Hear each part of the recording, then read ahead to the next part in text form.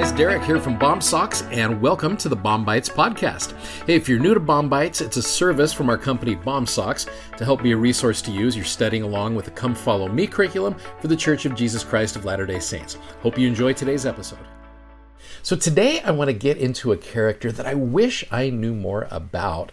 He's found just in these last verses of John chapter 1, and his name is Nathanael. Now, if you go to the Guide to the Scriptures, all it says here about him, it says, see also Bartholomew, so he was also known as Bartholomew most likely, an apostle of the Lord Jesus Christ, and a friend to Philip in the New Testament. We're going to bring that up here. He came to Cana in Galilee. Christ said that Nathanael was an Israelite without guile. We'll talk about that as well. He and Bartholomew are generally thought of to be the same person. That is all we know about him. I wish we had more backstory on this guy. I do appreciate, however, the series The Chosen. Now, I know there's varying opinions about The Chosen. I get that, but I love it. I love how it gives me some backstory to some characters, and it helps some of these individuals in the scriptures come alive to where we might just see a name, and what it does, it actually gives these guys a face, it gives them a personality, and again, whether or not that is historically accurate, I still appreciate the creative license with it. Now, with regards to Nathanael, one of the things in The Chosen, you have to go back to about season 2, and I think it's about episode 1 or 2, where it shows Nathanael as an architect and he builds things. And it shows him having some rough experiences with that, and he ends up outside of a fig tree. He's just sitting under this fig tree, and he's wondering if God knows who he is. And he's saying, look, everything I'm doing, I'm trying to do for you. And he's just having this crisis of faith where he's like, help me just know that you know who I am. Now, with that backdrop, again, that's a creative backdrop. Go to John chapter 1, where we ended with verse 43 yesterday with this idea of come and see. The day following, Jesus would go forth into Galilee and findeth Philip. So he finds Philip and says unto him, follow me. Now, Philip was of Bethsaida, which is the city of Andrew and Peter, so these guys all knew each other.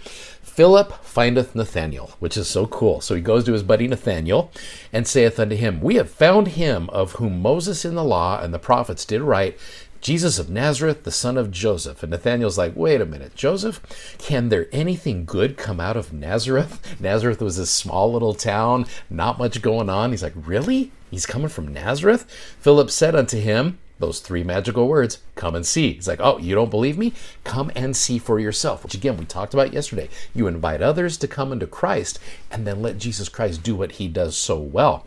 Verse 47, Jesus saw Nathanael coming unto him and saith of him, behold, an Israelite indeed, like we'd said before, an Israelite in whom is no guile. How would you like to have Jesus come to you and say, you are amazing. You have no deceit in you at all. You're an honest, wonderful, good individual. Jesus also referred to Edward Partridge in section 41 of the Doctrine and Covenants. He said, he's like Nathanael of old, in whom there is no guile. What a compliment, right? Verse 48, Nathanael said unto him, whence knowest thou me? It's like, how do you know who I am? You've never met me. Jesus answered and said unto him, before that Philip called thee, when thou wast under the fig tree, I saw thee. Now again, The Chosen using that type of reference I thought was awesome. It's like, do you know that time when you were sitting under the fig tree? I saw you. And again, I'd love to know the real story there of what happened. What was Nathanael going through as he's sitting there? And he's like, Nathanael, I just want you to know that I know who you are and I am mindful of you. Verse 49, apparently that did it for Nathanael. Nathanael answered and said unto him, Rabbi, thou art the Son of God. Thou art the King of Israel. And then Jesus answered and said unto him, because I said unto thee, I saw thee under the fig tree, believest thou? Thou shalt see greater things than these. Meaning, if you believe that, then this is only the beginning of the things that you're going to get a chance to see. And he saith unto him, verily, verily, I say unto you, hereafter ye shall see the heaven open, and the angels of God ascending and descending upon the Son of Man. Because you believe in me, you're going to see some amazing, wonderful things. So I think there's a great principle for you and I, is the more that we understand that Jesus Christ knows who we are, that God the Father knows who we are, when we understand those things, that's where the miracles really start happening in our lives.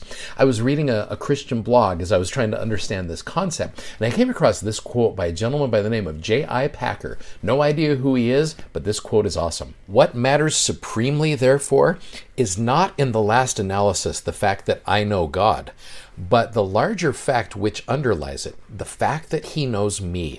I don't want to discount the idea of us learning how to know God. In John's own words in chapter 7, he talks about this is life eternal, that they might know thee, right? It is important for us to know who God is. But he said, I am graven on the palms of his hands. I am never out of his mind. All my knowledge of him depends on his sustained initiative in knowing me. I know him because he first knew me and continues to know me. He knows me as a friend, one who loves me, and there is no moment when his eye is off of me or his attention distracted from me, and no moment, therefore, when his care falters. Once you understand that about God and you feel that connection to Jesus Christ, stuff can start happening. And I love that. And so I love that as you go through this chapter, again, I invited you at the very beginning of this week to be able to look and see, if you were to tell a story about Jesus Christ, and if you were to introduce him to someone who's never heard of him before, how would you start off this story? And I love how John in chapter 1 starts off with, this is the Word. He is the one who makes things happen. Because when you understand that and you know that he knows who you are, good things will start happening. And I know that principle is true. I've seen it happen in my own life as I've gotten to know him, but more importantly, as I've gotten to know that he knows me. That's when the magic happens. I can testify to you that's true. If you'd like to check out our video that goes with today's podcast, you can find us on YouTube, Instagram, and Facebook by simply searching BOM-SOCKS. That's BOMSOCKS. And be sure to check out our amazingly comfortable gospel-themed socks at BOMSOCKS.com. Thanks for listening, and hope you'll join us again for more episodes of BOM-BITES. Godspeed, and have a great day.